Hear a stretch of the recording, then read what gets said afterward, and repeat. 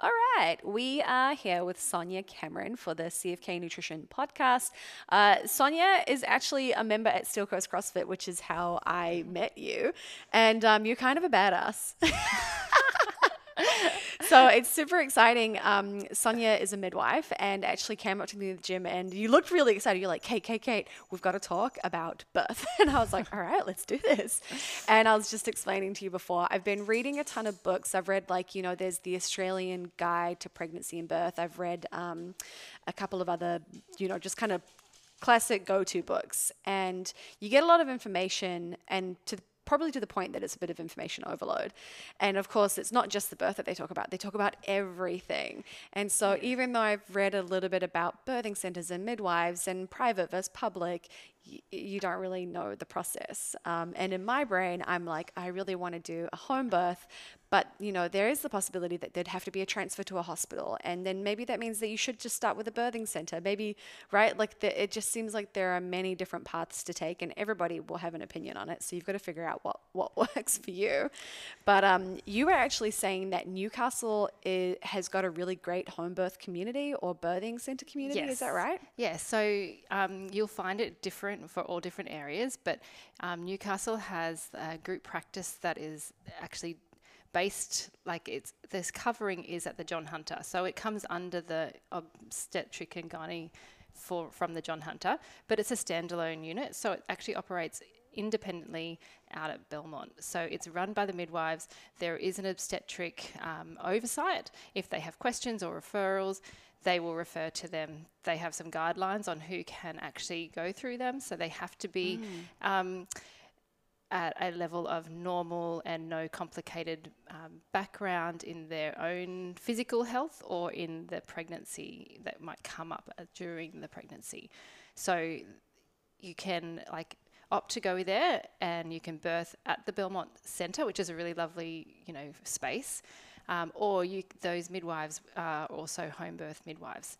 So they can come to your house and your birth is set up at home. And they have all the equipment and all the keys of this is where you can hire a birth pool. These are the things that you can have. They will already bring the emergency equipment to your place prior to your due date or around that time. So that's all there. And then when you call them for support, they can talk to you over the phone, or they can come and be there and assess and come and go or stay, whatever is needed at the time. Okay, interesting.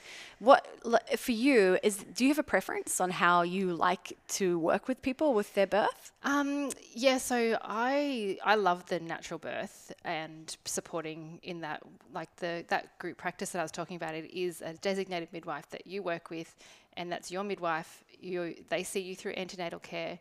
They are on call for your birth, and they see you postnatally. The only time that wouldn't happen is if they've just done 18 hours, and then their colleague will step in because that's around safety. So, or they might not see you every postnatal visit if they've done a lot of hours. So they kind of help each other out a bit, but most of the time it's your midwife. You contact them. Is that called consistency of care? What's the continuity? Continuity. Yeah. Okay. Yeah. So you can get that through that Belmont practice. I don't work out in that. It is on call for kids, busy life.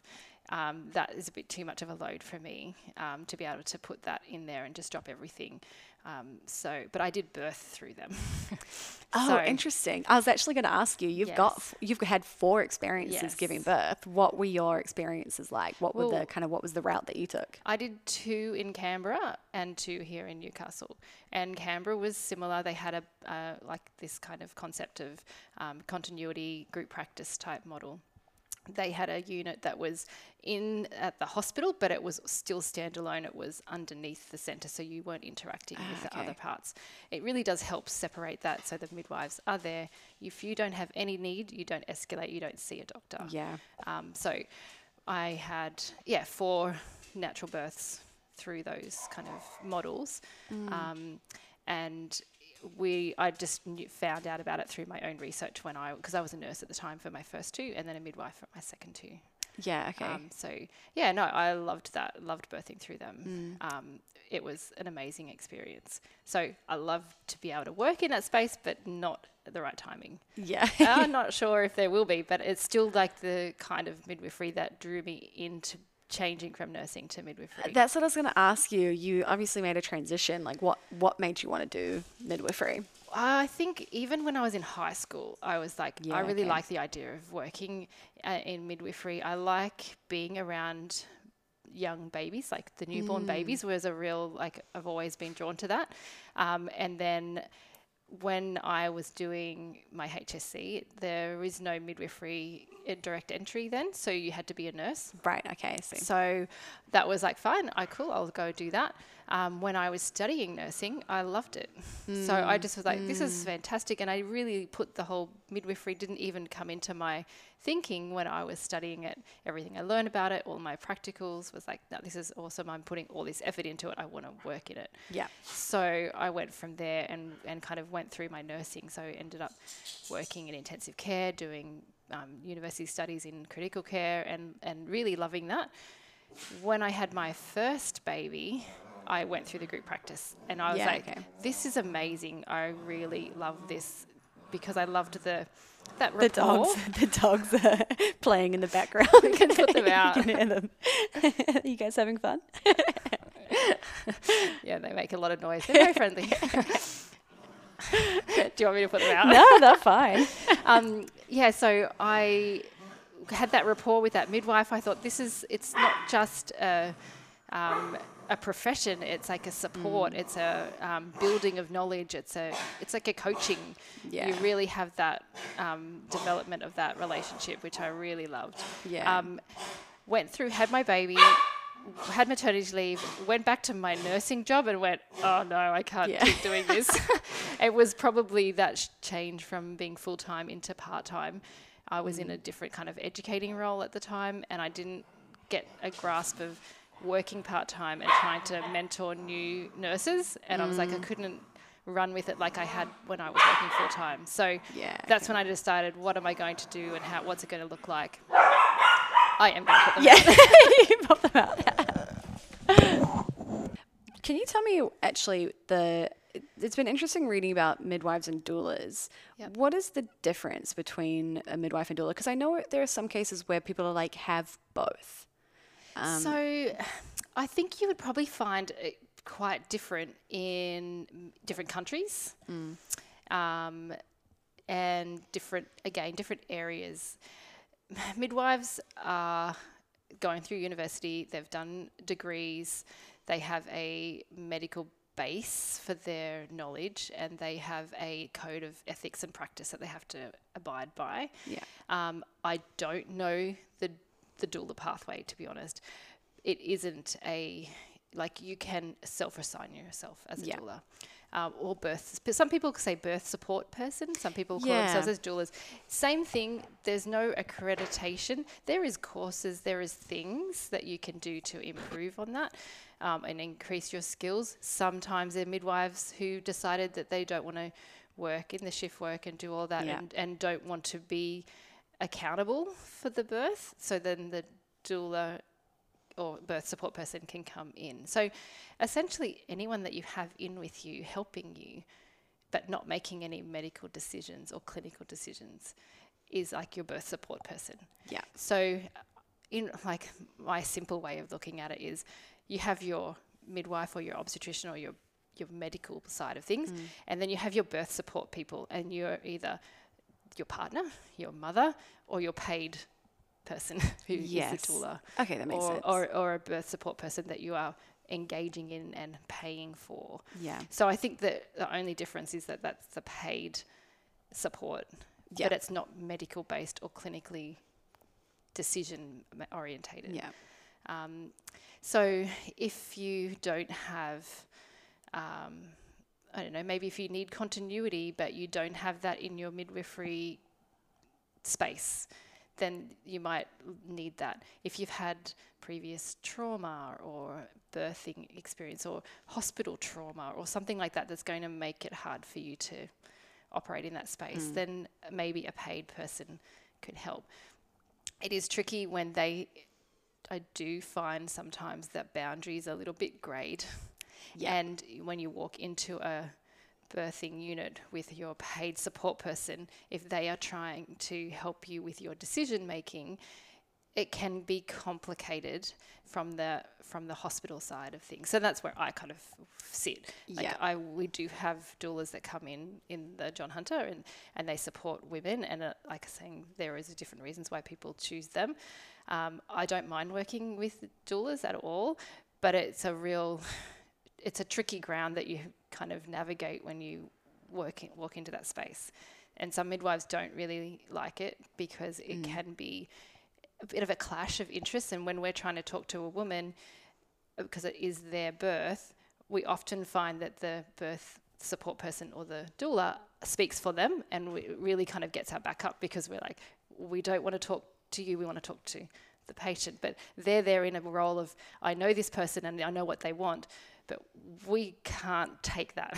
Yeah. So it's like treading that really carefully Yeah. and making sure that there's respect on both sides, and that we still have to get the woman's decision. Yes. We have to know that she's understood. She does have to interact with us as caregivers. We can't just have a non-verbal interaction have someone and give consent have on her somebody who behalf. is not your next of kin Yes. giving us your answers. So that's a bit of that grey. I think there's a place for them. It's like, I think especially if there is some trauma there, and I think a lot of that work is done in that antenatal space. Yeah. Okay.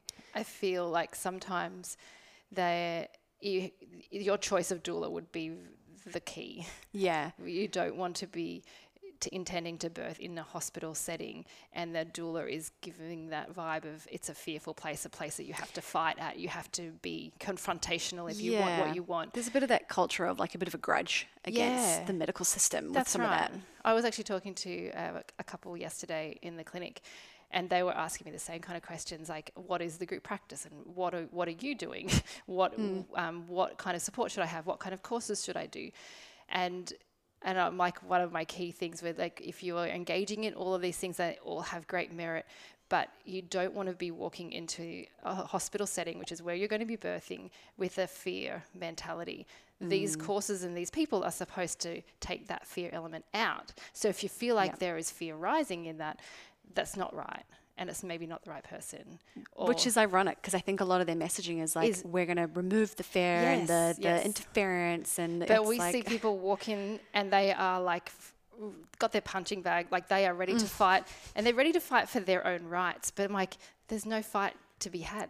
Yeah. We don't need you to fight. We're on board. We want to be there to support you.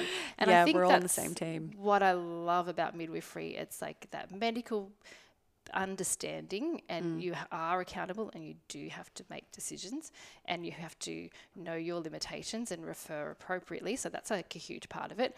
But you're also there one-on-one with your woman that's allocated in labour. You're there supporting, guiding, helping, encouraging them to, for me, I am more on the natural side, so I'm like really wanting to support that kind of process, and you can change the dynamic of the room, and you can change that that if they're rising in fear, or I can't do this, you can help bring them back down just by being present and encouraging and coaching. And then there are times where you might need those interventions, and giving that being able to like just prepare them for the potential direction of where things are heading. It just means that they can walk through those processes, and it's not just like all of a sudden you're hitting the emergency buzzer and there's 10 people coming in the room. Yeah. There are always signs leading up to that, and it's just being open without making it fearful. Yeah, and I think, I am totally determined to have a natural home birth, but I also have to be, strong in my opinion and decision, but flexible in the way that it turns out, because the worst thing would be to end up in an emergency C-section, really fearful, really upset and disappointed, and dealing with guilt and shame around that, when it's like, if at the end of the day you get a baby that's healthy and alive, that's the ultimate goal. And I sometimes it boggles my mind. Well, there is an understanding in it, but you can see women coming in with that mentality. They've transferred from the Belmont Hospital. For whatever reason, it's medically not appropriate for them to either birth at Belmont or at home, so they've come in. That team don't come and work in the hospital. They're trying to keep that whole, we're doing this in the natural, and we stay at our space. So then we come and take over. And they're obviously disappointed. This is not what they wanted. This wasn't in my birthing This plan. wasn't in the plan. And that sense of, I thought I could do it and I can't, like something's wrong. And they lose that faith and trust in their bodies because they've just been told we have to transfer and these are the reasons. But when you work with them and you work through the processes, everybody does want a healthy baby at the end. And the more they feel like they can regain that control, like, okay, this is in front of me, but you still have these choices, or this is why we're offering this. And the more you do that work, then you can end up what might look like to me, that was pretty intense and pretty traumatic. And they're there, thank you so much for helping us and guiding us. We feel really comfortable about this. We needed to be here and we're feeling like this was actually a really good experience. And I'm like, wow, okay, I did my job well there. But you see other people where like natural birth, they're screaming out, I want an epidural. And we're like, oh my goodness, the baby's coming. I'm really sorry. And then they have the baby and they're like, that was the worst thing I've ever done in my entire life. And you're like, this is like the dream of some people. Yeah. But for you, you're now traumatized by it. Oh, man. And so it's all relative to not just the things that you want, but that whole process of have that control that you've had control throughout the process. You might not be in control, but you still have a sense of you're directing where it's going with the information in front of you. So, yeah, I think that can be done well in all the different spaces. And I guess that brings me back to the, getting independent midwives or doulas or free birthing. That space can be, can have an element of risk if they're not operating in their level of competency. Like, so for example, in Newcastle, like I was saying, we have these group practices that do home births that come under the umbrella of the hospital. We have a group practice that's based at the John Hunter as well. So if you wanted to birth at the John Hunter, they are a continuity of care model as well. If you don't meet the criteria of those birthing criteria, like the Belmont one, like you actually have some complex medical things, or you've had a complex birth in the past, and or there are even simple things like a large BMI, a small BMI. These things put you outside of the normal. You need more surveillance. You need more investigation and medical oversight. It doesn't mean you see doctors all the time, but it's just a different model. And so the group of people who are desperate for that, but then they find out, oh, I can't use those things because I don't meet the criteria.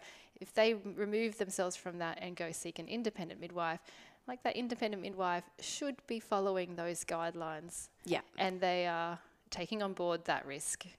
And then depending on that relationship they have with the hospital, will the referral happen in a timely manner if it's required? Yeah. And that's the question that sometimes when we see people transfer in those spaces, it's usually later than it should have been. Yeah. And there are complications arising. You don't have the time to do that groundwork to get that person settled. It's like emergency situations. Yeah. Belmont less so because they transfer well. Yeah, okay. There is signs, there is escalations, even in the birthing, where they transfer well.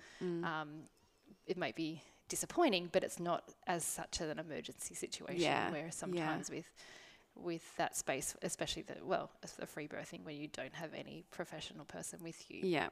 What are the common interventions that you often see? Like if there's a complication, whether it's minor or major, like what do you typically see? The John Hunter is very medicalised. There's a very high intervention rate, and there's a lot of reasons for that. Yeah. So one thing is because we have these great other group practices, then they kind of take all these beautiful, lovely, healthy women without any medical issues, and they birth with them. With a population of people that are high risk. So we have a higher population of that. Then we have a high catchment area. So Newcastle, like John Hunter, takes in past Coffs Harbour, Armidale, Narrabri, it's huge big catchment. So anyone who is high risk, they don't birth at those regional hospitals. Okay. So John Hunter's all they have to come to us. We also have the NICU with the level 3 NICU. So it is the highest level of NICU that you can have. So any preterm baby, any at-risk pregnancy, has to birth here. So a hospital equivalent in Sydney has a more rounded catchment. They have healthy and not healthy. We have a huge non-healthy. Yeah. We're not saying non-healthy. I mean, just like higher That's risk. just the things that are population that issues. you end up with. Yeah. So we get a lot of those transfers in because of that. And that probably just changes the culture a little bit within the space. So, you know, all the medical that are working in there and the midwives, we are under the pump and we work with high pressure, high risk all the time. Yeah, interesting. So it's probably harder to switch that off and actually remember how amazing natural birth can be and have faith in it. I feel like sometimes I don't see enough of that. And I know it because I did it. Yes. So that helps me to go, yes, it can be done. There is normal, there is natural, and there is, you know, very minimal intervention is required when things are going fine. So I like to hold that space and encourage that in my work area because, again, I'm not in the group practice, I'm at the John Hunter. So, and, you know, because of that, I want to try and keep that kind of space as, yes, we can trust this. And sometimes it is a matter of having conversations with the medical staff outside of the room going, you do not need to come in here. Oh, but I want to, but I don't want you to. Yeah. And you can trust me on that. Yeah. And I'll come to you when we need more intervention. But this is where I'm at. And, you know, midwives do that probably way more than what the women in the room are. Interesting. You know, we're ducking up, you know, that transfer of information. This is what's happening. This is where we're at. And sometimes that's just so that you can say, and you don't need to come in here. Yes. We're all good. Yeah. Yeah, that's really cool. I think it's just nice to hear that, you know, someone advocating for it on the side, right? Yeah, and that is one of like such a huge role of midwifery. That it is about advocacy. And now that there's a bachelor in midwifery that you can go straight into midwifery without nursing, the model that they teach there is so much more about it's with women. You are there supporting women. They learn all about the normal. Bit of a shock for the poor guys when they start working in our unit, which is a lot of the high risk intervention. They're like, I didn't study all this stuff. And they've got a big learning curve in our space. But it's so nice that they have come from that space of normal, natural, independent women and supporting women in that journey.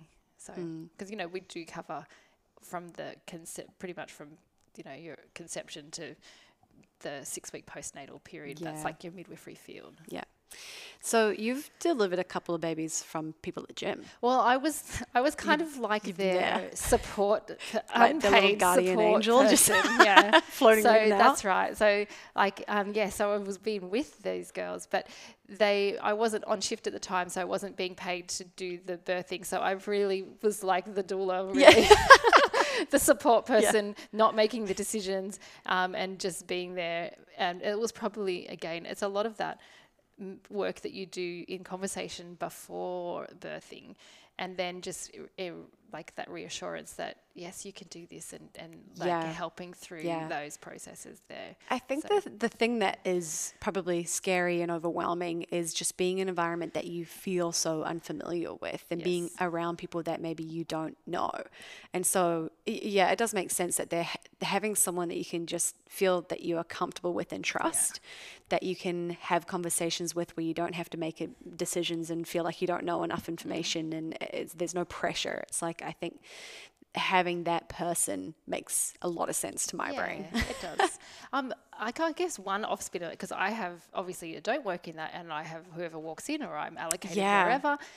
I think that in that birthing space, the changes in women is pretty amazing. And it's almost like you are geared up to be open.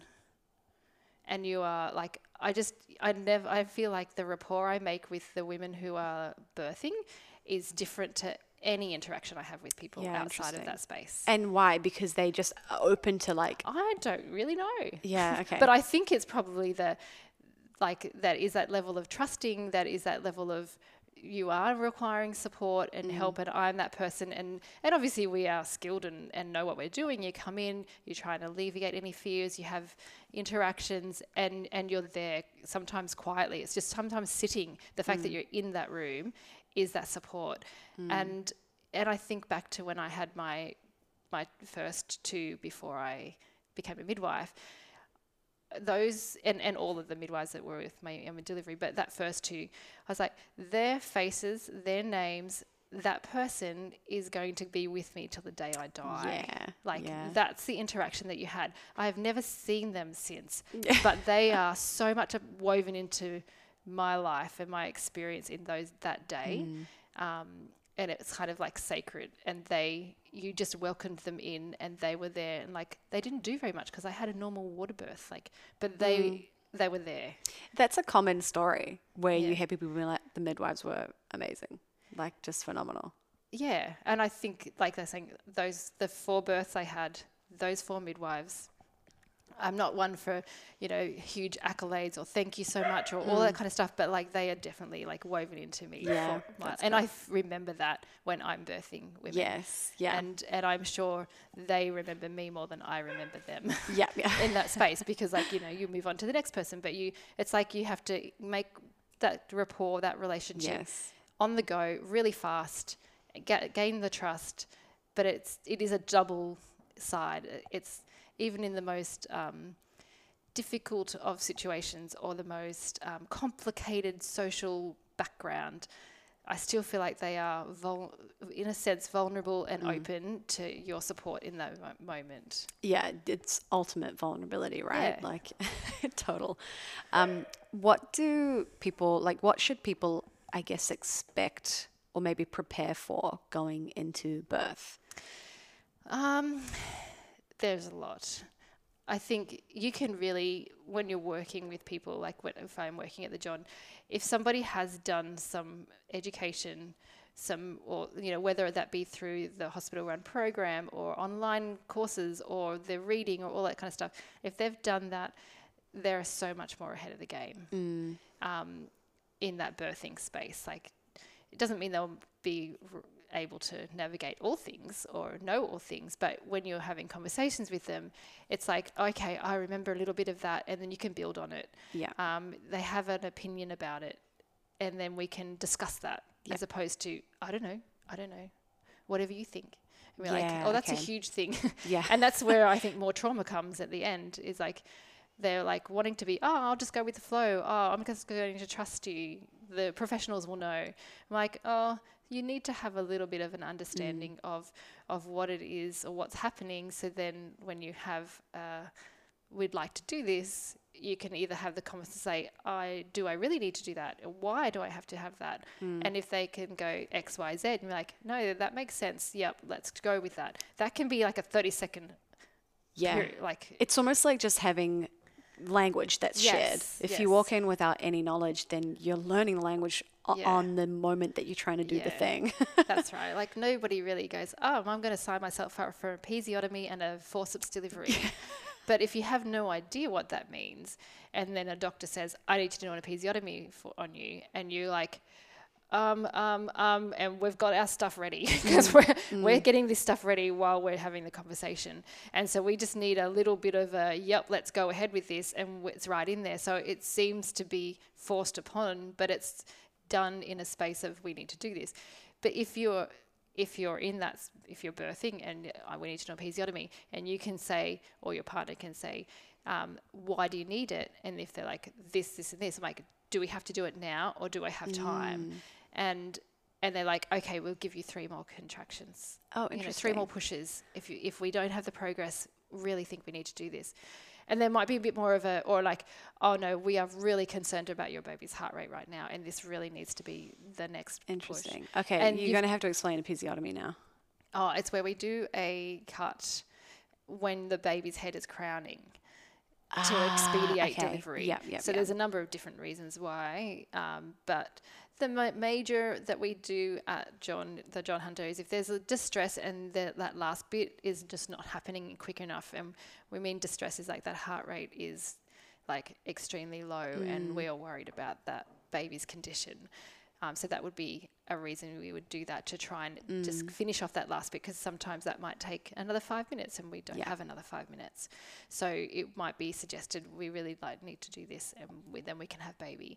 Or if you're doing a forceps, which is like I've seen salad them. tongs type Yes, thing. I've seen them. Like I watched a video of a woman like kind of showing on a model where they slide in one and slide in the other, and link it in. So if they're needing to do that, then episiotomy is less. It's found through evidence that if the episiotomy is made, there's less damage done to the pelvic area, because that is a metal piece, and it will be pulled through that space that hasn't stretched properly, because the head is not crowning at that point. You don't need it if the head is crowning.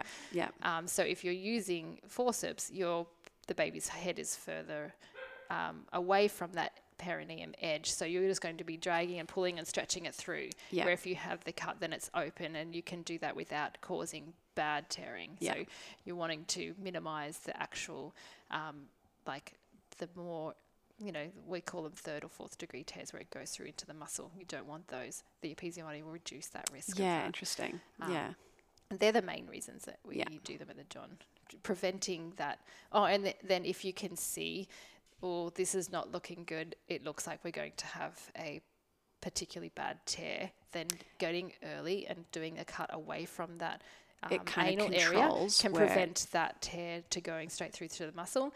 You can help that protect that space. So it's a protective way of trying to prevent the worst tears, or it's because we're using the forceps, or it's your baby does not have the time for us to keep going. We need baby out, with the next push. Okay. So it kind of sounds like then, in terms of what to expect, it's like, or how to prepare for things. It's like you almost want to be in the best of both worlds, not so set on a plan and fully prepared and assuming you know what's going to happen, and also not totally clueless walking in with, this is my first interaction with even the idea of giving birth. It's like you got to be somewhere in the middle. That's a little bit.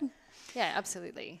And then with interacting with a midwife, at what point do you encourage people to do that? So like the process for Newcastle at the moment, when you go to your GP with I'm 6 weeks pregnant, I weed on a stick, yay, you go to your GP.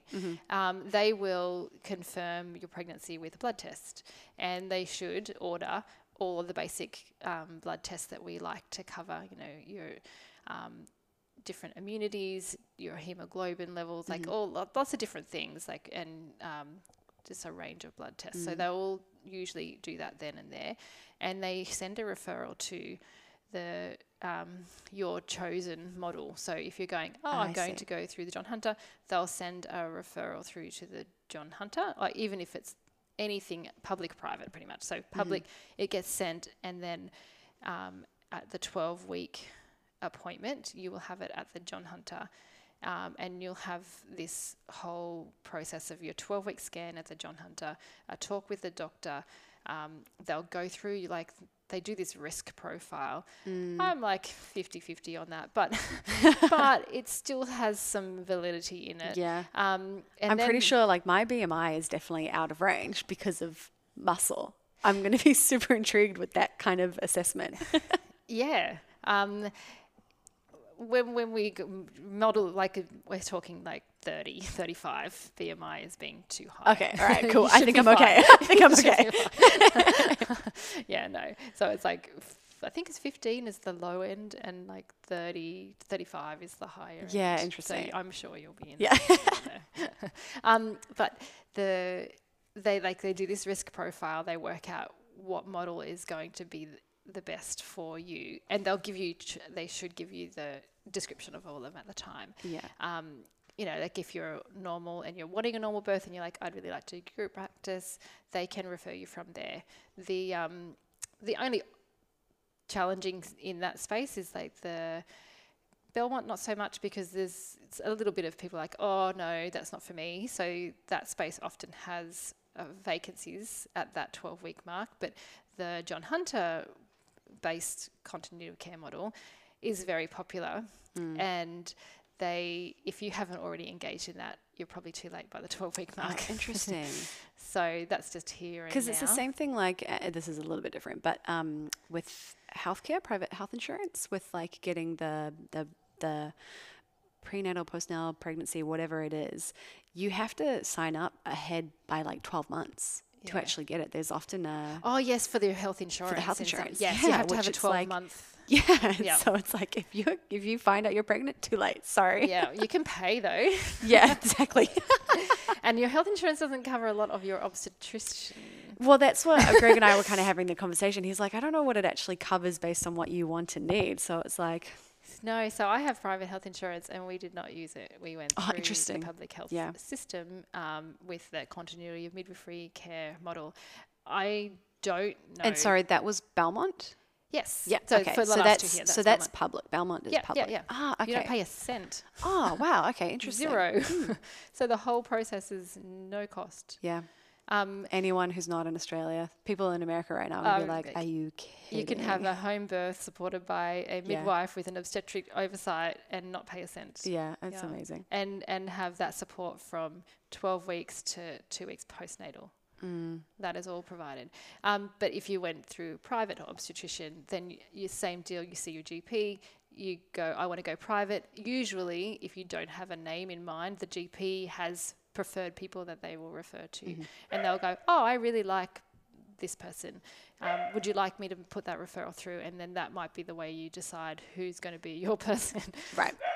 And then that you can birth through the private hospital, or you can, some of them birth at the John Hunter. So if you don't have the finances or the health insurance, you can pay for your obstetrician appointments and for their on call, and then you go through the John Hunter and you don't pay for your hospital stay. Yeah, okay. But your private health insurance pretty much pays for your hospital stay. Yeah. Not much more than that. Yeah. And you still have to pay your excess, but to Yeah. go to hospital. Yeah. But from then on, you don't have to pay. So I can see why they stay for their 5 days, like in hospital. Yes. Because that mentality of like, okay, this is actually what I'm paying for. Where in Belmont, if you birth at home, you don't even leave your house.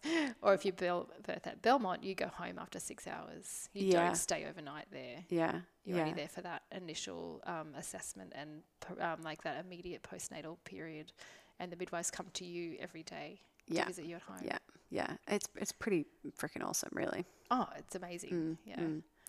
So then if we're speaking about people that are potentially going through that Belmont, and really I'm saying if we're speaking about me. Yes. What are the, and I guess, you know, you have been around people that have been at the gym. For some reason, I've got it in my head that I'm like, oh, I'm too strong and muscly. I've got a super tight pelvic floor. My baby's going to get stuck. Like that's, I guess what I'm trying to figure out is what are the things that you would look at me and go, I'd suspect maybe this could be a path that you go down, or maybe this would be a path that you go down in terms of what pops up at the time. Look, I feel like think about if you look at the lead athletes that you know, like Tia has had, I don't know what her birth story is. She seems to be recovering well. Yeah, I know. Oh my gosh. So she had a normal birth and she had it in America. I don't know all those things around her, but she would have been that example of her muscles must have been, you know, they're super strong and she has managed to do just fine. Yeah. Some of the other ones have had a little bit more trouble, I think, if you look at what they've written and their own social media things, and they have had some assisted deliveries, but they still had natural births. That would be something I would go, like, personally for you. There are pelvic floor health physios and techniques to help you relax those muscles. I've got some drills. I've got some drills from my physio. Yeah, and it's probably not that, oh, my muscles are so strong and tight and they're not going to allow that. It's that learning how to switch it off, and not hold it tight. And the same deal with, it's also about how that baby engages down in your pelvis. So learning about optimal positioning in your pregnancy and learning about that and how you can optimize that head coming down and being engaged and in the right kind of position. Oh, and that's interesting. Yeah, okay, cool. Because, you definitely have... I actually just recently watched Cara Saunders' second birth. Oh, okay. I She haven't seen put that. it on the whole video pretty much, more or wow. less, on her YouTube. And she ended up staying at home. Like, and she Yeah. just like, it was like towels and yoga mats on the ground and just Yeah. stayed at home. I don't know what her first birth was. I have a feeling it may have been a longer second stage and maybe an assisted delivery, but I can't remember Yeah, specifically. I don't think it was a home birth, because she was No. talking about that like this was the first, she wasn't expecting to do it and things like that. So I don't know if it was necessarily planned. It was just we'll stay at home as long as we can, and then we'll go if we need to. And then you hear quite a different story from Annie Thor's daughter, Yes. where it's like it was full on. Yes. And things happened too late in the process. With, I think it was trying to get an epidural or something. It would just happen too late.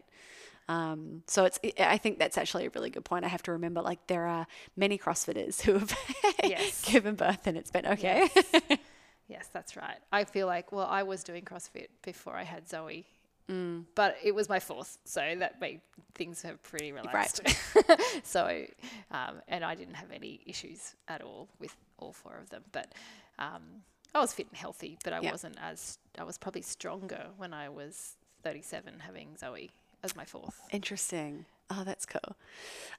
So I actually wanted to ask questions about things like, the reason I'm asking this is literally yesterday I saw someone talking about the vitamin K. Yes. Either it's an oral drop, is it, or like a shot? It can be either. Yeah. And they were kind of arguing against it, but I've also read in books an argument, very strong argument for it.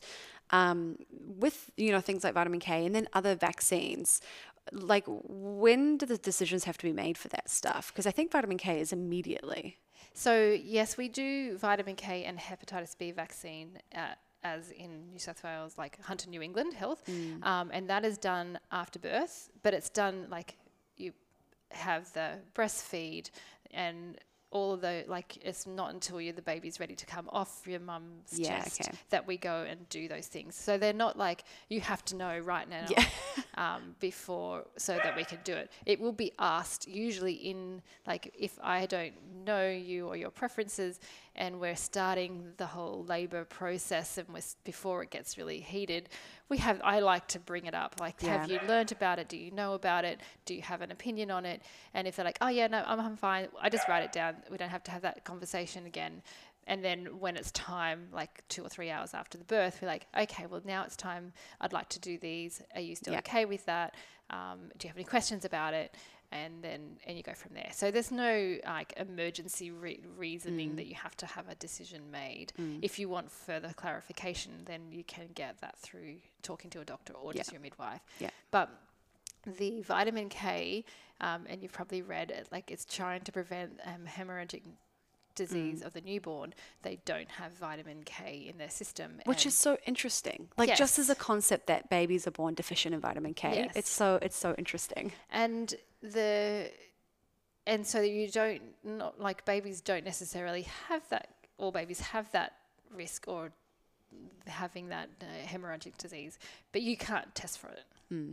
So, and often it's internal, is that right? So you often, if there is a risk, you may not know until it's too late. There might be bleeding happening, like internal, that you don't know about, and it is all around that birth process. So, like, if you have a traumatic birth, and you have this like risk, and then you don't have the vitamin K, then you are really increasing your risk of having this pretty traumatic thing happening. So I guess when I'm talking to the women about it, like, okay, well, we know that it has improved our statistics dramatically of these hemorrhages.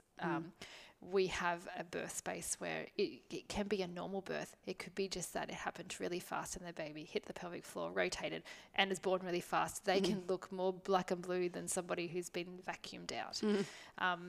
Or if they've been sitting on a specific part of the pelvis and they can have what looks like a ventouse, like, bump on their head, but it's actually the force of that baby's head on the pelvic bone. Oh, interesting. So those kind of things, and that's what we're really concerned about, any kind of head related trauma.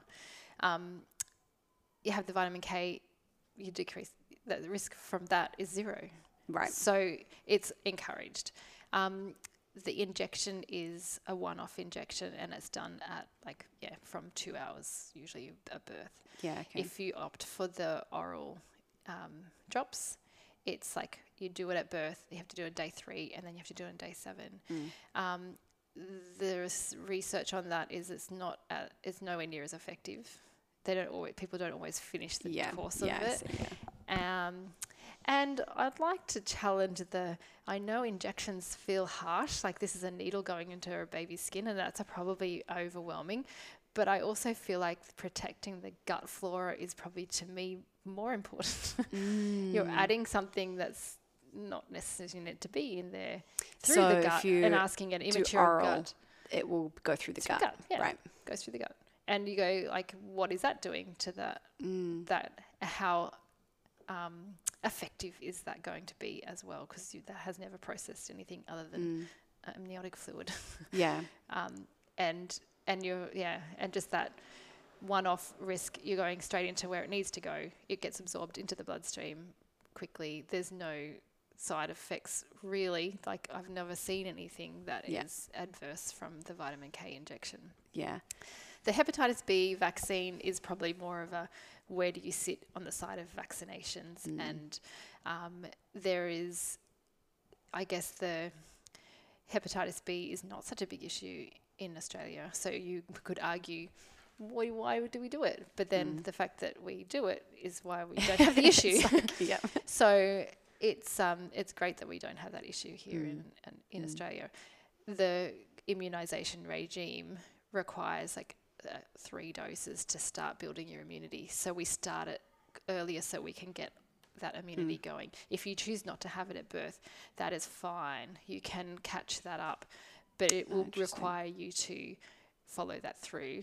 And again, as part of Australia's policies, the immunisation criteria to be going into preschools and daycare centres, and they want all of those tick boxes done. Yeah, I was going to say, I think that's a requirement for schools and care and stuff like that. What do you know exactly which ones are typically the core required ones? Oh, I probably have to just think about that through my own kids. I know that we do the hepatitis B at that birth. You have the hepatitis B, diphtheria, tetanus, rubella. There is meningococcal. There is polio. Yeah. They're the ones I can think of. Yeah. I could probably go grab the blue book out.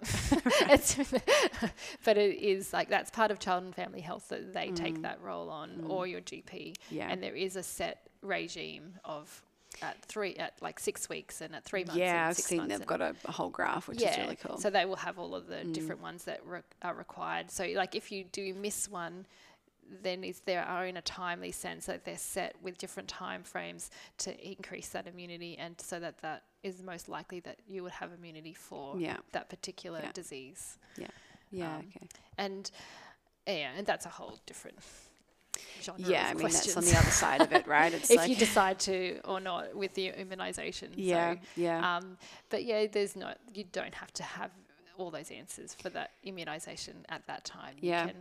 And it's probably more, it won't be questioned, or you won't be harassed over the hepatitis B. Yeah. Okay. Anybody, if you're I'm not really comfortable just yet, I don't really want that. Yeah. Okay, that's fine. You can, that's your choice. Yeah. The vitamin K one, you might get a little bit of, do you understand? Do you know why we're doing it? Or we would strongly recommend it. We've just done sucked your baby out. Yeah. We've just used the ventouse and it's got a big thing on its head. We'd really strongly recommend that kind of conversation. And if you're no, look, we're probably going to have to get the neonatal team to come and have a chat to you about the risks. Yeah, okay. And just make sure that you're so you'll kind of get a sense of what the encouraged decision is, even though you still get to ultimately decide. Yes. I guess that's the thing I think a lot of people probably build up to thinking about the birth, and probably don't even consider the placenta as part of it. And then even when you get home with a baby, it's I think people do refer to it as the 4th trimester a bit more commonly now, or the first 40 days is kind of a bit more known. on. But yeah, there is a big build up to just the birth. Yes. I had a friend of mine just recently. She was like, hey, I know you're getting ready to do this. Just so you know, I wish someone had told me birthing the placenta was the most horrible experience of my life. And I was like, oh God, okay, thanks. Yes. I don't know if that helps or not, but all right. We do, and like that is part of like, so like I was saying earlier, I work in the antenatal clinic as well. So we have set schedules of the when you come in, what weeks you are. As it's getting closer and closer to birth, is definitely a conversation I like to have about, one, when to call up the hospital, like don't call us on your first contraction type question, discussions, or what can you do at home to try and encourage people to stay home as long as they can. So you talk about that, the risks of things you have to call, and if these are happening, please call us and we will advise you over the phone. And then it's okay, Liv, has anyone talked about the placenta and how that is delivered? Because there's different ways of doing that too, as well as just like you have to be present. Like it's like your labor's not over. I was going to say, does it feel the same as birthing the child, or does it feel different? Oh yeah, that's much better. And okay, so it is, okay.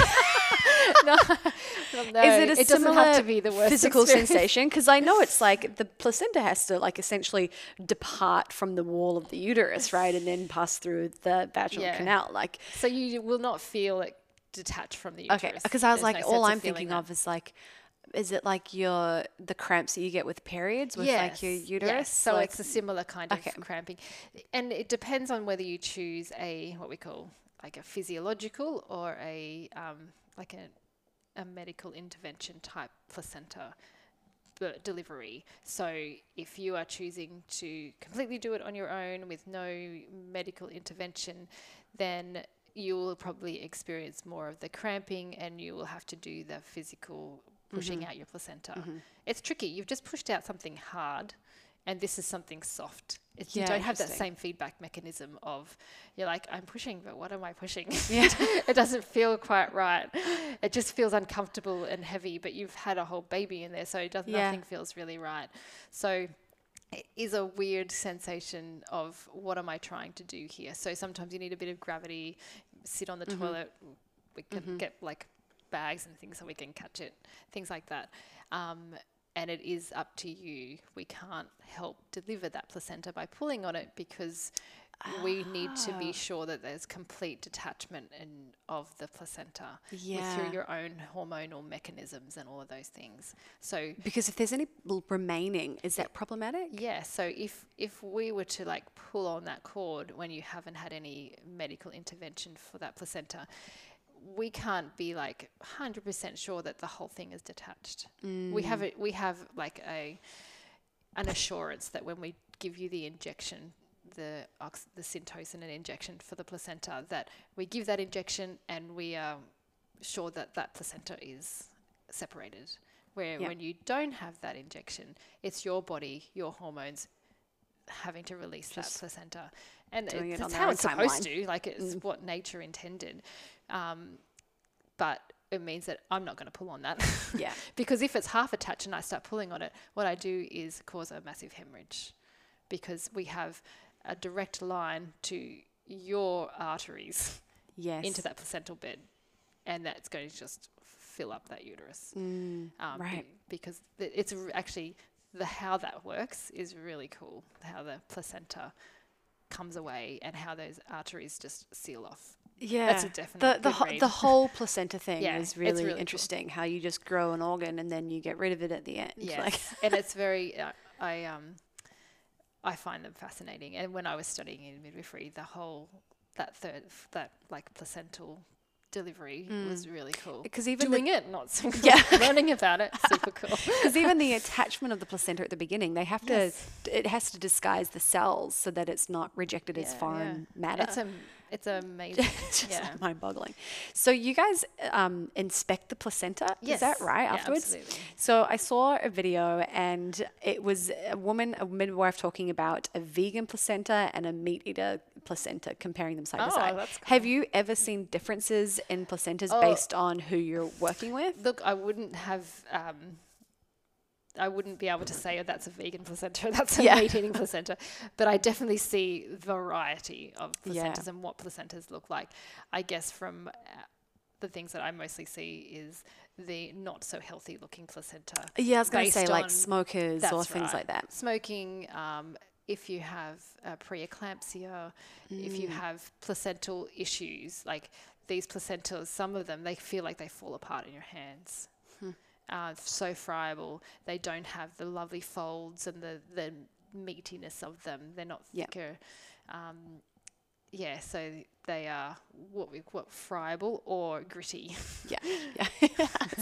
Textures. The smoking one particularly, it's so gritty. Interesting. And dead bits in it, and it's really obvious, those kind of placentas. The medical condition ones can look a bit similar, like the diabetics or the like I was saying, the preeclampsia, the blood pressure issues. And we're intervening here. We're usually getting that baby delivered more early because we know that placenta is not functioning like it needs to.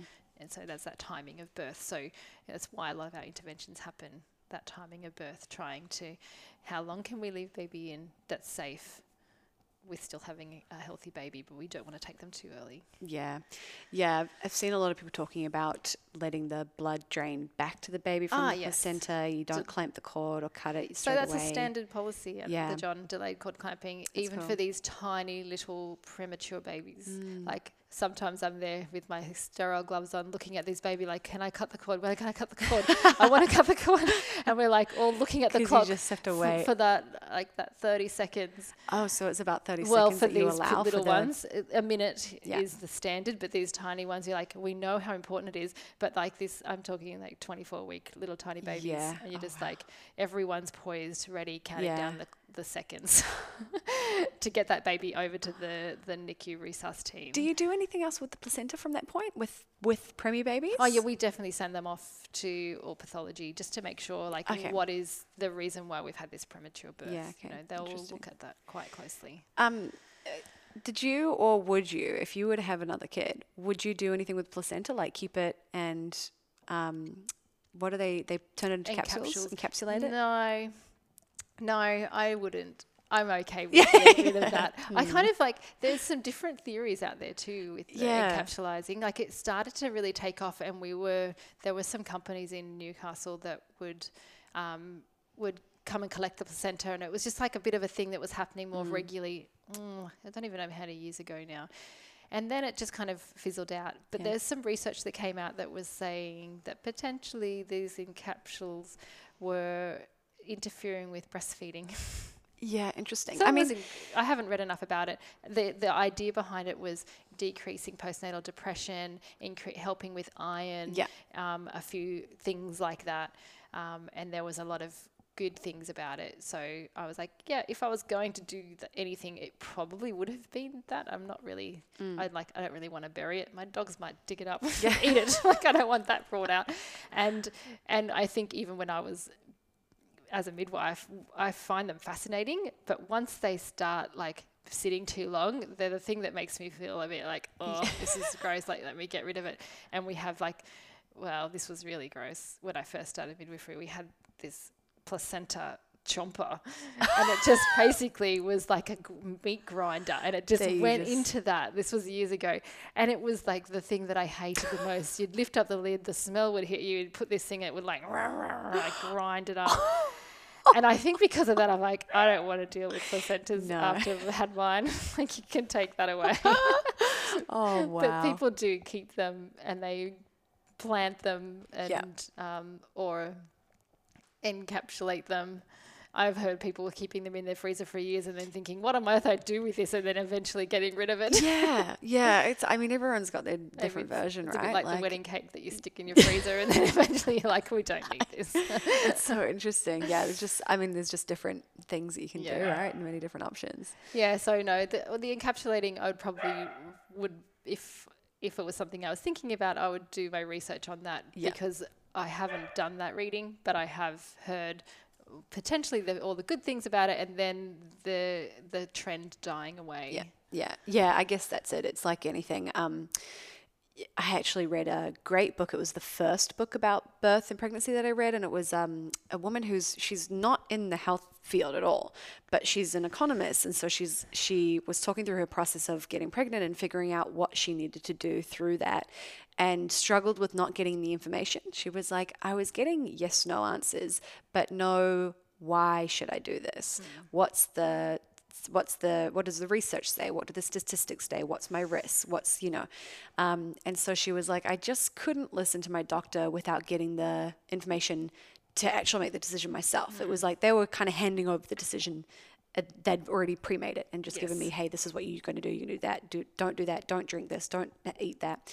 And so the nice kind of lesson that I took from that, outside of all the talking about birth and pregnancy, was the informed decision-making process of, don't just say, yes, I'm going to encapsulate my placenta just because it's this new thing and I think it's good and I've read all the good research. It's like, get information from both sides and make an informed decision with all the information. That's right. Some people will have a high risk or higher greater tendency to want to avoid whatever risk they observe in that. And other people will be like, oh no, I see more of the benefits with that. And I'm willing to tolerate that risk for those benefits.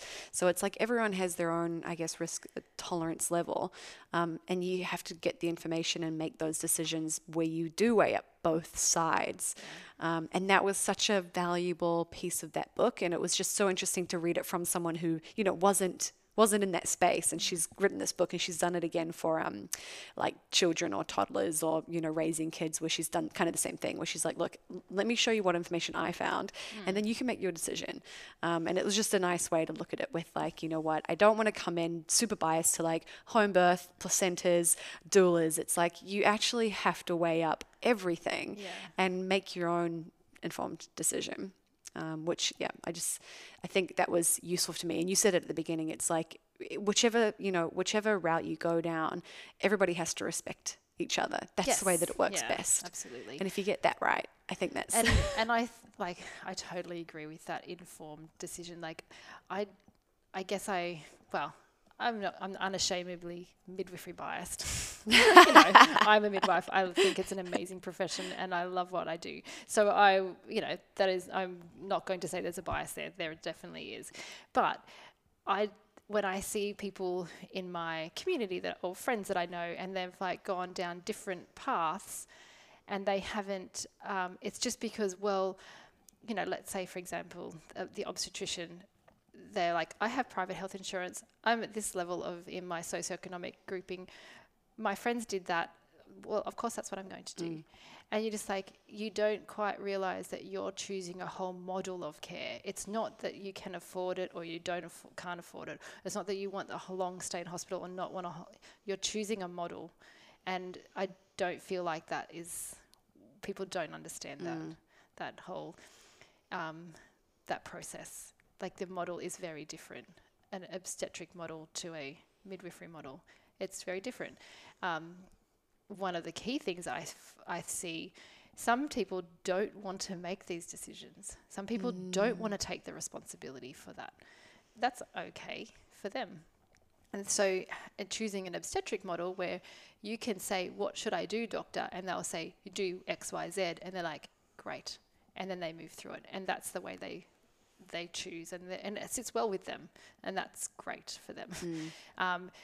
I guess in that sense, if things don't go like they want them to do, they also push that, that was that obstetric person, that doctor did not do what they were supposed to do, or I was let down by that. And I think that's why obstetricians have a huge liability insurance and have a whole thing there. If something goes wrong, the blame is associated there directly at that, because that person has given over all of that responsibility to that person. So it's a huge load that model carries, but it becomes very interventionalist because of that. So you're flavouring it differently.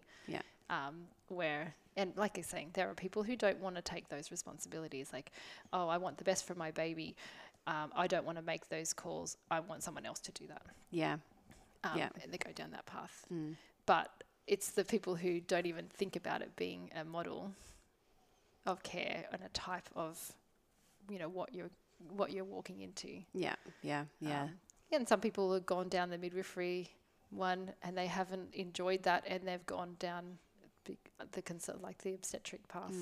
And like, again, you can see benefits in both sides. Do you notice a big difference with people that are first time birth givers and people that have had a kid or two before?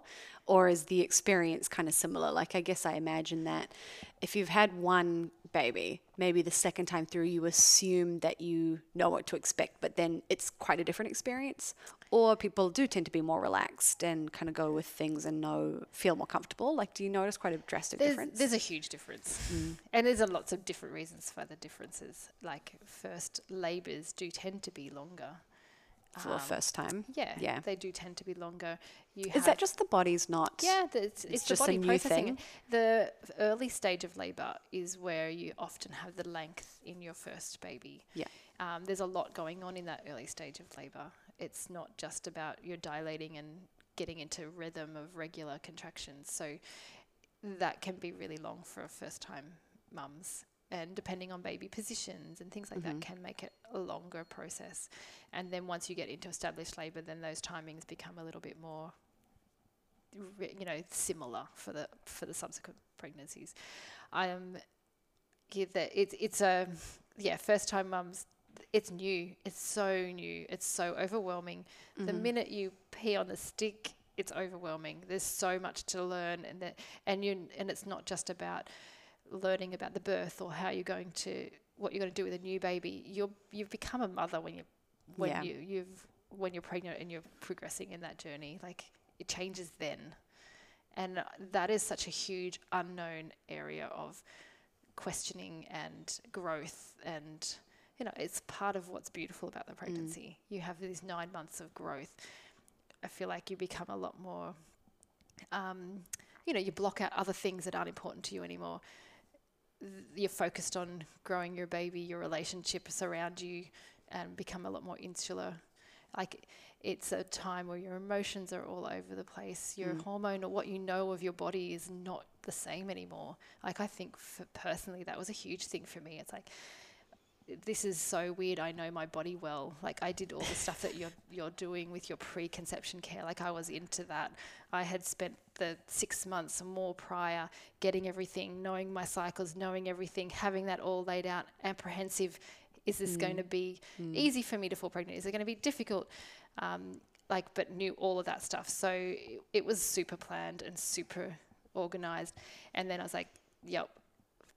I fell easily, so it was no long waiting. It was like straight into it. And then when my body started changing, I was like, I do not know how to deal with this. This is so weird. I'm so tired. I can't think through things. I feel like I'm wading through water. I'm falling asleep on the couch at 5 o'clock in the afternoon.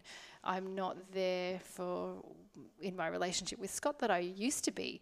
And I didn't really care, which was so different for me. I was just like, oh yeah. Like, it just felt like, and then I lost my passion for my work. It was just really different for me. I'm a doer. I like to be active. I like to get things done. And I lost that in that process of growing a human.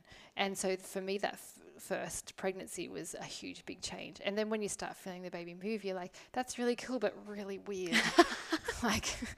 It's like the first bit was like, it is alien. Like, it's like, I know that's not my body. I know that's not me. So that is just really foreign. And then you learn to go through, like, it's exciting, but it's still like, oh, that's weird. Yeah. And then it becomes really cool. I love that. I think I missed that. Yeah, interesting. Years later, it was like that feeling of baby movings. And now when I play with newborn babies and I see the way they move like they're in utero, like they're all, and I can almost have that feeling of that when I kind of bundle them up and you can see how they're moving. Thing. You're like, oh, that's really cool. Yeah. But to start with, I was like, this is so foreign. It's so it's such a huge change. Yeah. You've got a huge change in growth. You're a huge different way of thinking, different emotions, different processes. And obviously we can see more depression and anxiety rise up. Like, you know how I was talking about how it just changes that space, that openness. Like, that is a real big thing in pregnancy. It's almost like if you've got things that you've been repressing, they'll come to the surface. Yeah. If you've got things like, if there is neglect, abuse, or those, things in your history, and you think, I'm good, I've dealt with those, they'll come up and they'll just come to the surface. Or even just assuming it's unrelated. Yeah. Right? Like just assuming, like it's a totally different thing. But suddenly that experience is foreign and you react the way that, you've maybe learned in the past. Yeah, it just the pregnancy itself, it just is almost like it brings those things. When I was studying, so that was a while ago, like 12, 13 years ago, but when I was doing my course, at that time that we had like the conversation about domestic violence and all of those kind of more challenging type scenarios and social situations. And at that point, they were saying that domestic violence increases first-time experiences in pregnancy. And I was floored by that. I don't know if those still current. Oh, right. So the likelihood of domestic violence is more prevalent common in pregnancy. During pregnancy. And it can be often the first experience of domestic violence. And you just think, that is phenomenal to think that you're in that space of you're changing, your emotions are all over the place, and then you have that. So even in our pregnancy, like antenatally, domestic violence is brought up and questioned and asked. Like we are quite direct in some of our questioning. We know that this is there. Yeah. And we know in society it's pretty highly prevalent. And same with sexual assault and all of those kind of things. This stuff is important. And again, another reason why I think midwifery care is amazing, because we care about that stuff and we ask you about that stuff and we make sure that we can get support around it. We also know if we don't have any kind of involvement and assistance there, we're going to really have it come undone in the birthing period and that postnatal period. So whatever your history is, or your experiences are, if we can start getting support in place in the pregnancy, then it's more likely that you're going to have that support when you're postnatally as well. But yeah, the domestic violence bit, I was like, that is when you feel most vulnerable. I don't really know the science. There's definitely some stats around that because I've seen them popping up on my social media. So I'm obviously relying on social media, but I've heard people talking about the number one cause of death for pregnant women is like their partners either abusing them or to the point of death or abusing them to within inches of it, which is it is really terrifying. But it's the reality, and I think that if you're not talking about it, then it's like you do yourself a disservice. Yeah, but it just kind of hones in that whole vulnerability of women in that space, in that pregnancy, what goes through their changes. And I guess this is purely assumptions of relationship issues and things, but if you're becoming vulnerable or you're changing and your partner reacts to that in a way that their coping mechanisms are not right, or their history they haven't dealt with comes out there, like... I'm not trying to do a blame culture of they're bad and this is all on them. Like, they've obviously got some things going on, and the way that their partner is changing is too much for them. Yeah. It makes sense. If you're going through stuff coming up from your past, that process, even though it's more physical for the female, for the male, there's probably similar stuff coming up, and it's like it's just a clash and perfect storm for those things to unfold, and suddenly you realize things about the relationship that just didn't exist before because it couldn't. So that's right. Yeah, I have a couple more questions and then we'll wrap it up, but I wanted to know, in your opinion, what you feel like men need to know more about in terms of, maybe that process of like your partner getting pregnant and what they're going through, and then the experience of birth and how they can better support people. Like, what do men need to know? I think sometimes, it's very easy to have the conversation between women and men kind of get excluded. Like, it's a tricky kind of, I guess there are, like the educational courses, like the parenting / birthing course that the John Hunter offer, they have like this preparing dad course, like just for men. So they have this, like an actual avenue that you can go to and pursue that.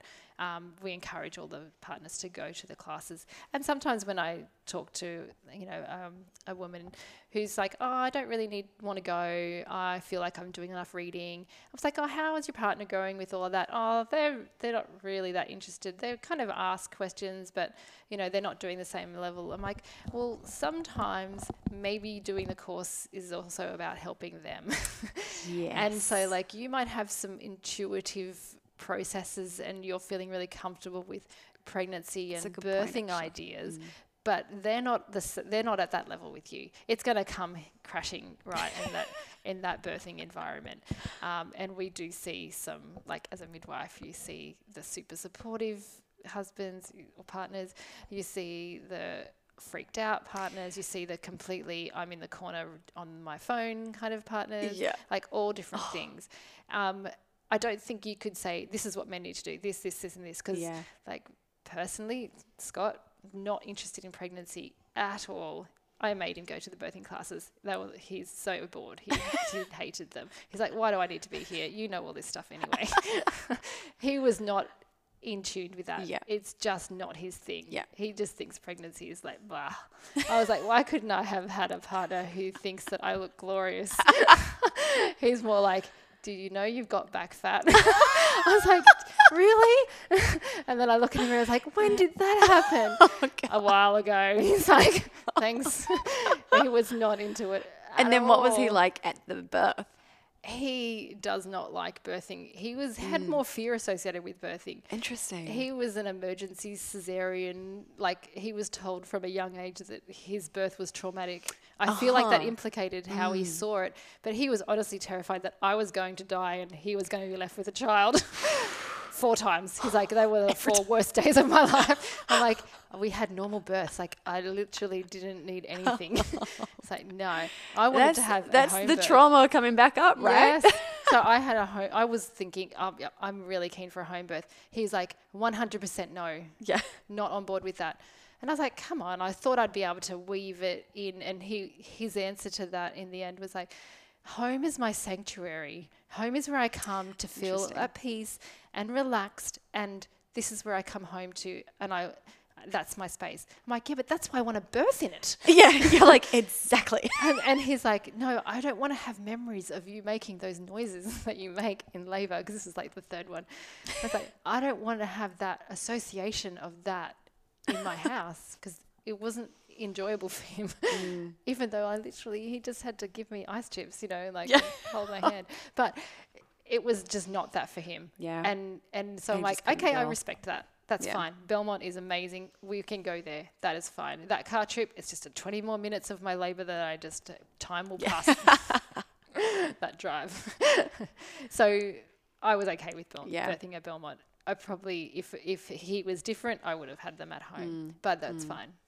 Belmont was great. Yeah, Greg's very on board with home birth, but he was born and had his clavicle broken to get him out. Oh yes, with the shoulders. Yeah. So do they practice that still? It can be used. Yeah.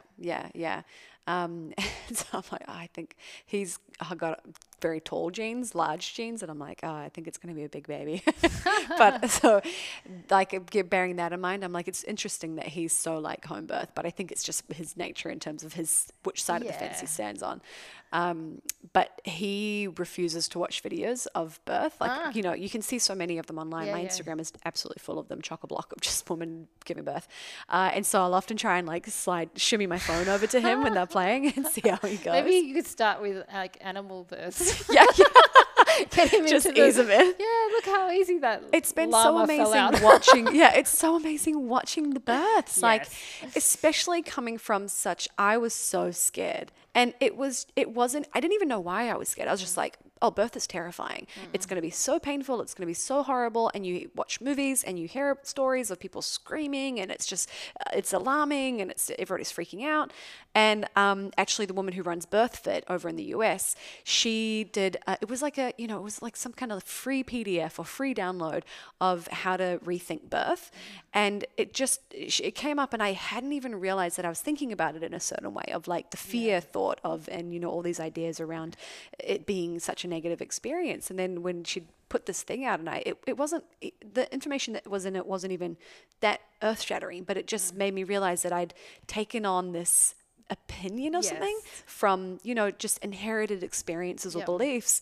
And I was like, oh, that's actually not necessarily the case. No, it's not truth. Some of the experiences for some people, but it's very subjective. And I'm just taking that on board. And no doubt that would have been my experience had I not been fortunate to run into people and be around the community environment where it's birth is something that we are designed to do, and it doesn't have to be that way. No, that's right. And I think and for some people who may not have had that epiphany before, they can still go through birth and they have an amazing birth. And they look at, like, I think this is one of the things one of the many things I love about midwifery is, as a midwife, I was talking about we're with women, we're supporting, we're helping, we're advocating, we're doing all of those things. But the main thing is that it's your birth and it's your experience. And so when you own that, you own how amazing you are at the end of it. Like too many times because we do have the obstetricians come in and we assist them. So like they come in when basically the person's ready to push. We've done the work with the labour, and then the obstetrician, like you ring them, yep, we're fully, yep, come on down for the main event. And they come in and they do the birth. And a lot of the time the woman says to the obstetrician, thank you so much. Thank you. I couldn't have done it without you. And there's this whole like adoration, like, thank you, you're amazing. As a midwife, I rarely get a thank you. But what I get is the woman going, I am amazing. Did you just see what I did? And like, I can't believe I did that. And that is more what I get especially around that natural birthing. And we're like, people are like, I honestly relate, like if there was a bear to walk in that room, I reckon I could tear it apart with how amazing I felt. Like I am like so impressed with myself and my ability to birth. And I see that in women. And it's more about, you are incredible, you are amazing. And it is like a very empowering, it's like absolutely amazing. And like you see that more in natural birth, because it's not just that you are capable, it's what your body's designed to do with its hormones. Like you have all of these oxytocin hormones helping you. It's helping you with the pain. And those oxytocin hormones are like so full on in that labor process if you are tapping into them and you're not using other things for your pain relief. And then you have the birth, the pain is gone, euphoria is high. Yeah. So it's like it's supposed to be like that. You're supposed to look at your baby and have this euphoric feeling. It's probably chemistry. Literally, it's not even like chemicals interacting that chemicals. Create like that's right. You look at it, you're amazed, you're in awe that purity of love that you have for that child, the relief that it's done, like it's huge relief. Like, and you do not get another contraction from that minute. Yeah. And that's like, and then obviously when things are all normal and natural, and then there's just this beautiful safe space. Yeah. So I love that.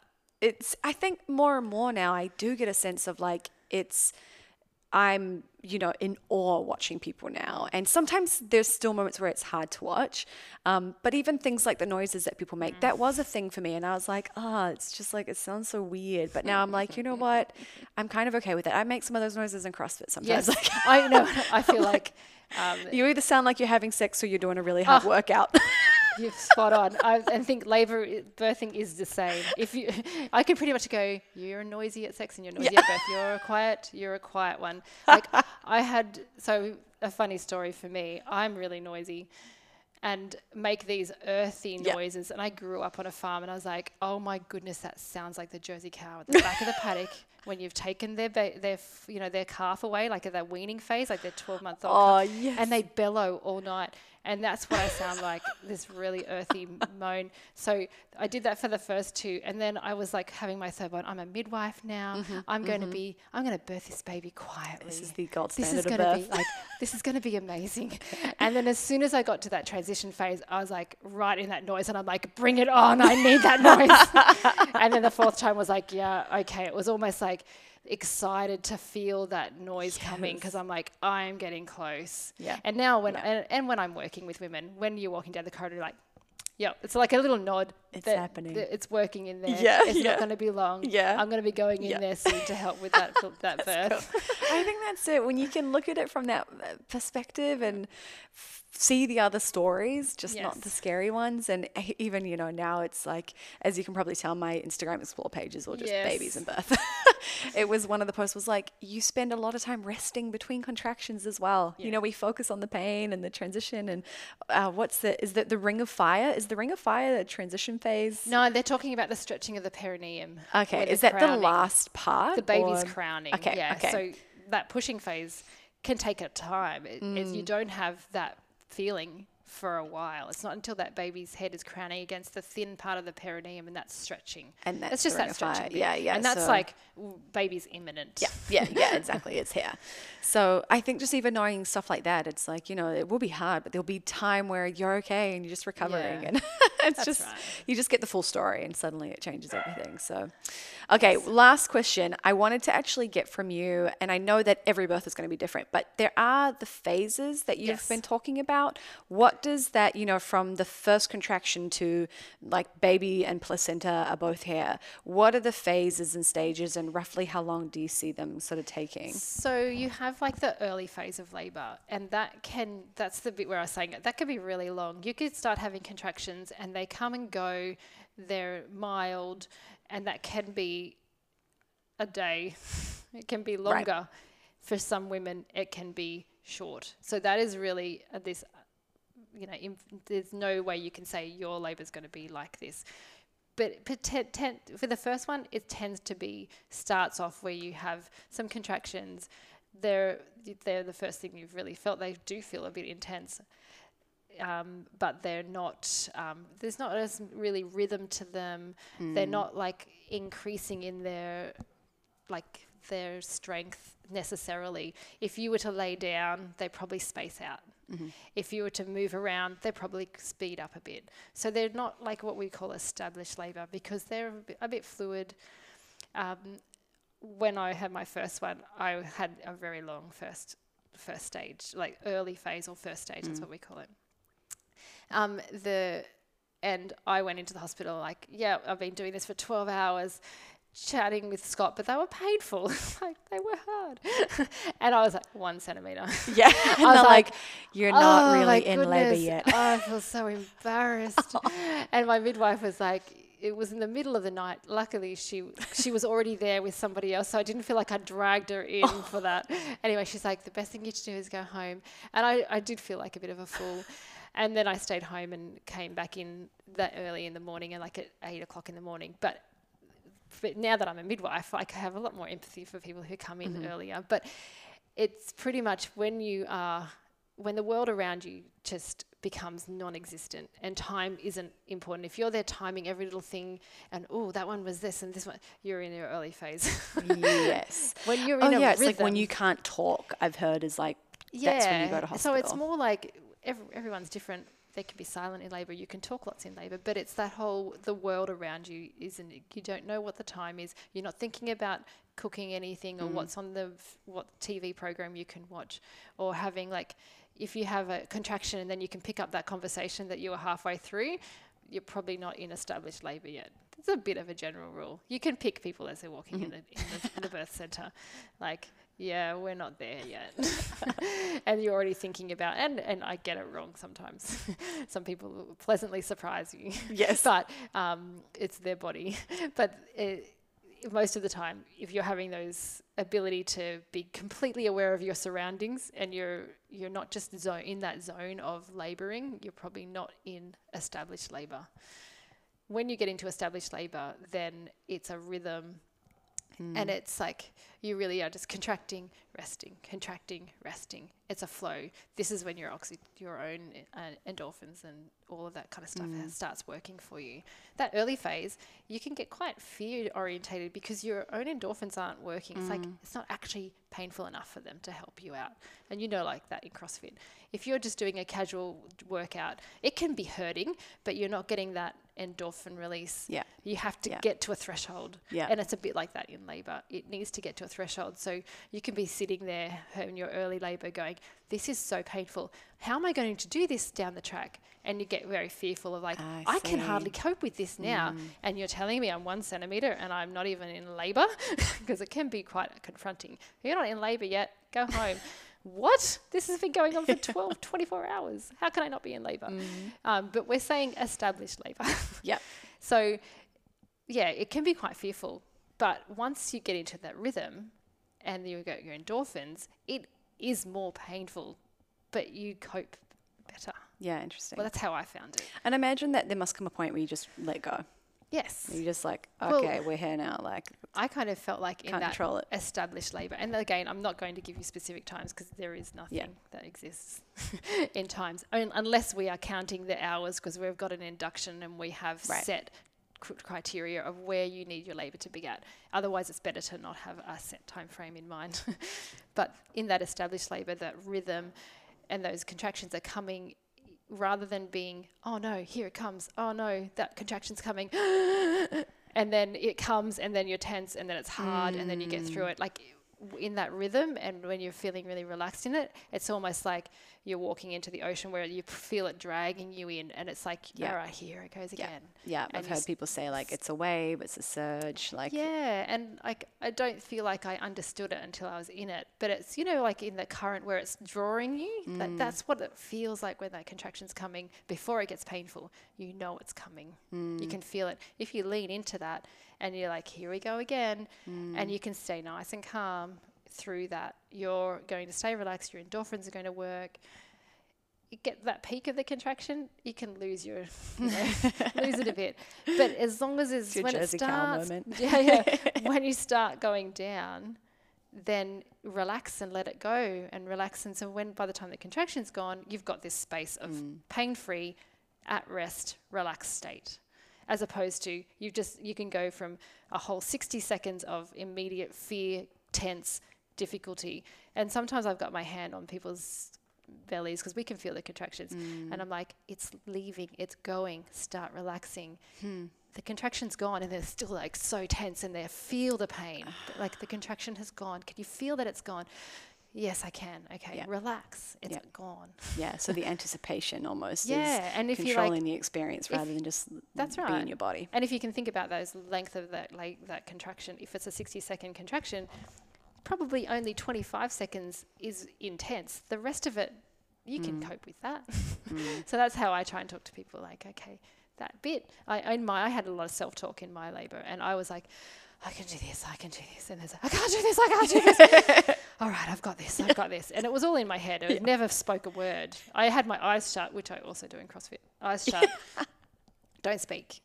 And it's like that self-talk. Yeah. And I did that in that intense time. It was, I couldn't, every single labour, I can do this, I can do this, I can't do this, oh my God. Anyway, but like, again, that's in that like the right towards the end phase when that really gets so you got your pre-labour, established labour, and then the back end of established labour so changes. Kind of, that's right. In established labour, that we kind of say it's 4 centimetres to 10. Okay. But we have this what we call transition, and that's where you're getting close to being that fully dilated and ready to do your next stage, which is pushing. So that transition is where you get that real earthy noise, where you can have that.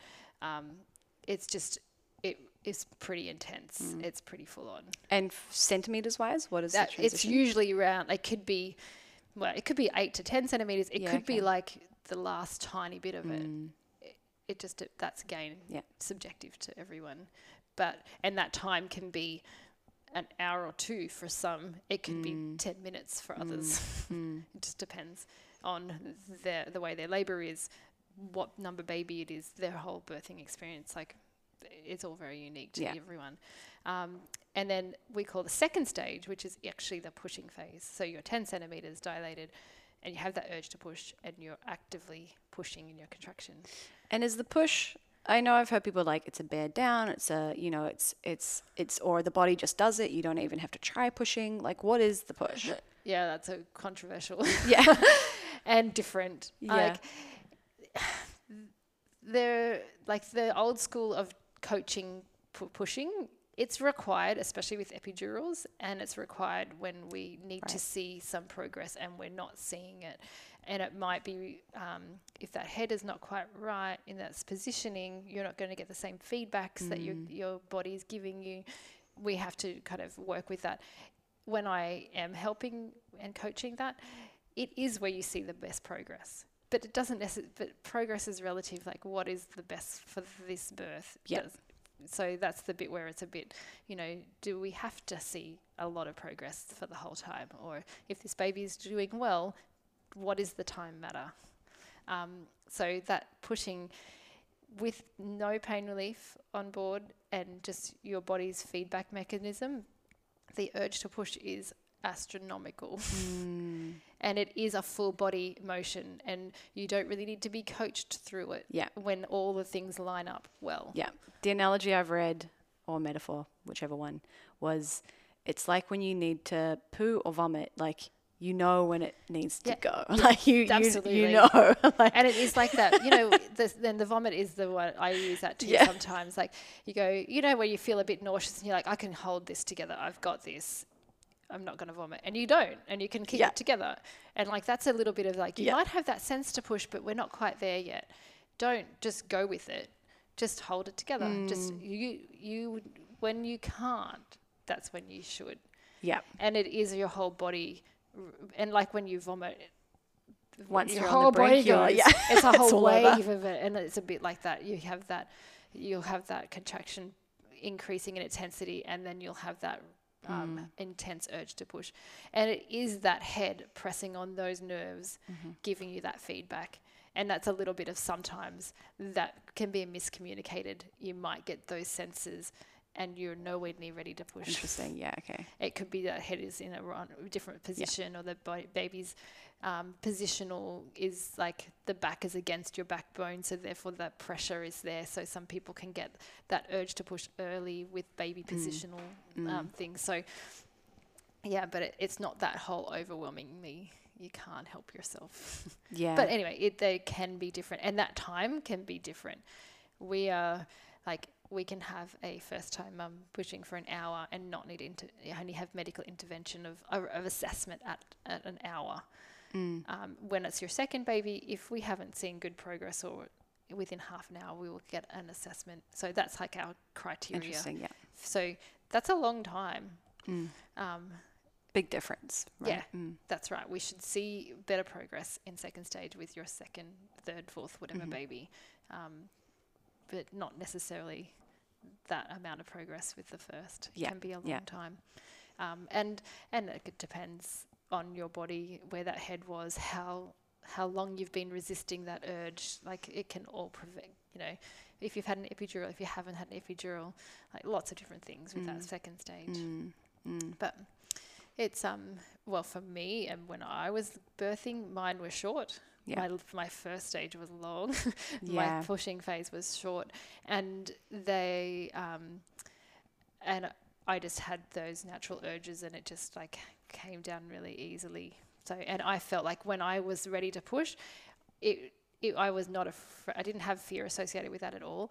And I also was like, oh, but I can do something with this. Like, so it was like, yes, we're nearly there and I can do something. It's active. Yes. I'm not passive in this labor, waiting, anticipating, working my way through every contraction.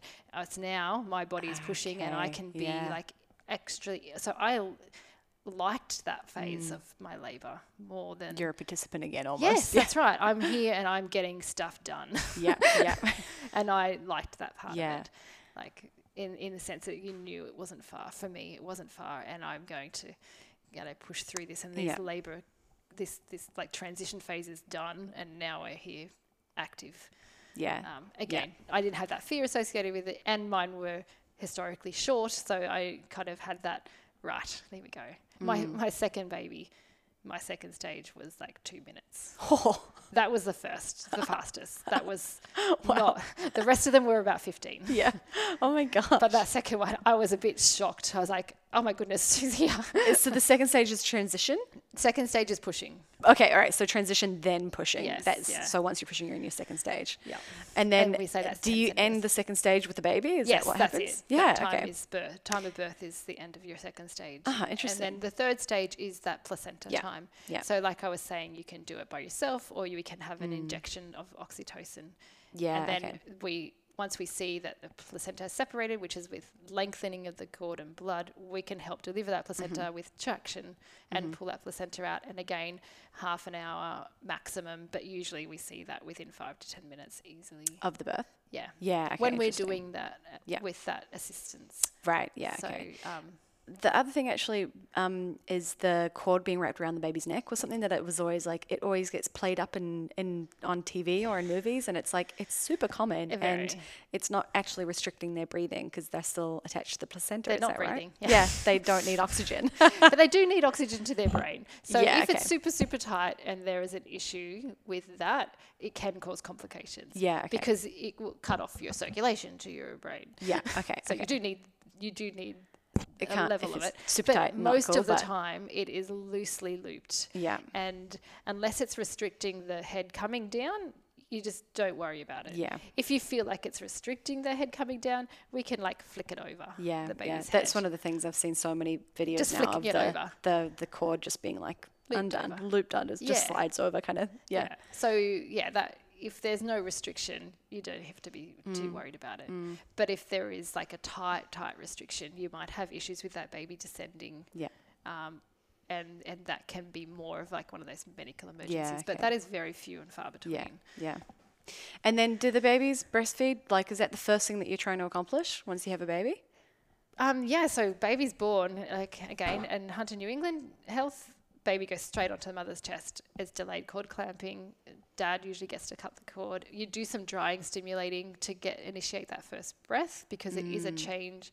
Again, a really cool physiological change if you want to look into that, of how they take that first breath. And then we will be assessing those signs of life and like that transition for that baby.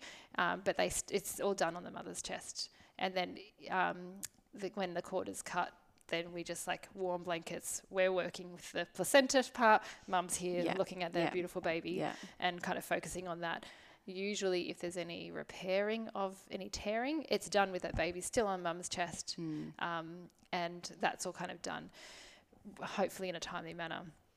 And then the breastfeeding is usually we like it to be within like that half hour to hour mark. Yeah, okay. They have this, they call it the golden hour in breastfeeding talk because it's like the baby that's born has taken its breath. They are super alert usually, unless there's been morphine or epidurals or assisted deliveries, but natural birth, super alert. And they bob their little head around like one of those little bobby things, and they're kind of like bobbing for the breast, and you do see them do what they call the crawl to the breast. All that kind of stuff. Finding a nipple. Yeah, and like and it's pretty cool to see. And some of them, they're just like chomp straight on. And then they're just like, the first breastfeed can be pretty magical because it seems very intuitive and not complicated in that natural environment. Yeah, yeah. Because we kind of complicate things when we add medication and you know, if that baby did have a bit of a difficult birth, then they're not going to have that same kind of responses. Yeah. But that breastfeed is usually half hour to an hour, and if not, then in that next hour we will be assisting with that if it doesn't kind of happen intuitively. And then it's like time to eat as the mum. Yeah. Actually, what's Eating the is like- stance on eating during birth at John Hunter? Because I know I've read about and these are overseas, some hospitals having like a no food policy. No, we don't do that. Yeah. If you end up needing an emergency of any kind, we just give you a horrible tasting drink that neutralizes your stomach acids. But we still end up doing epidurals most of the time, or spinals, for delivery Caesars. So you're not having that risk of aspirating, which is the whole reason why they're saying no eating. Okay, But I see. to be honest, if you were in the middle of a CrossFit workout, would you go and eat a whole meal? Yeah, yeah. So I guess it depends on what stage That's you're right. in. And you will find that if you are in your labour, your digestive system just stops. Yeah. And you're not going to have your feelings of hunger, and you're not going to process your food if you do eat it. So sometimes when women have had epidurals and they've been working really hard for a long time, that's just that thought of, well, I haven't eaten for a long time, I should eat. Oh, that smells good. And you're like, just take it easy, just take it easy. Because like your body's still working really hard. And in the end, I was like, eat whatever you want. Yeah, I'll just get that bowl already. Because you're not going to last. It's going to come back up. because your body's just not going to process it. Yeah, that's interesting about compare it to a CrossFit workout. Yeah, if your marathon it makes runners sense aren't then. eating. Yeah, your body's going to tell you when it needs food and when It's it doing doesn't. other things, Yeah. but it is a mentality that you feel like you should be. So hydration is key. That is key. Okay, yeah. Early Yeah. is key. Because you might not be able to process it down, when it's towards the end. Pre-hydrate. Okay. 100%. I'm going to be preparing for this just like I do a CrossFit comp now. Yeah, hydration is key to keeping contractions going. Yeah. and all is a big part of it, and then your sugars. Yeah. And little things that your body can digest. Awesome. Same. It's like in workouts. Yeah. That's so funny. There you go. It is a workout, right? It's an athletic event. Very intense. This has been amazing. This has been so good. Thank you for taking all my questions. That's okay. I don't know if we covered the things that you wanted it was exceptional. I just feel I've got my head wrapped around so much more. It's so different having a conversation versus reading a book, right? Yeah. Like I feel like I've had a lot of information coming into my brain, and this conversation has clarified far more than probably any of the books I've read so far. So thank you so much. That's okay. I appreciate it. I did have one question. Do you have any idea of the number of babies you've delivered? Oh, I don't. I stopped I think when you're starting out, you're super one, oh yeah, 2, absolutely. 3. But no, I guess I could say there's probably been a night shift where I've done 3 births in one night, and it was a hectic birthing night, all naturally just feel like you're running from one room to the next. But I guess as well now, we have a lot of students, midwifery students, their bachelor, so they're working with you. So as a midwife, you're also a teacher, so you're teaching the craft, I guess. So I kind of count them as my births, but my hands might not have been on that baby's head. So no, we do a lot at the job, but it would be in the hundreds, more than that. That's awesome. Amazing. Thank you so much. That's okay. You're awesome. welcome. Lovely.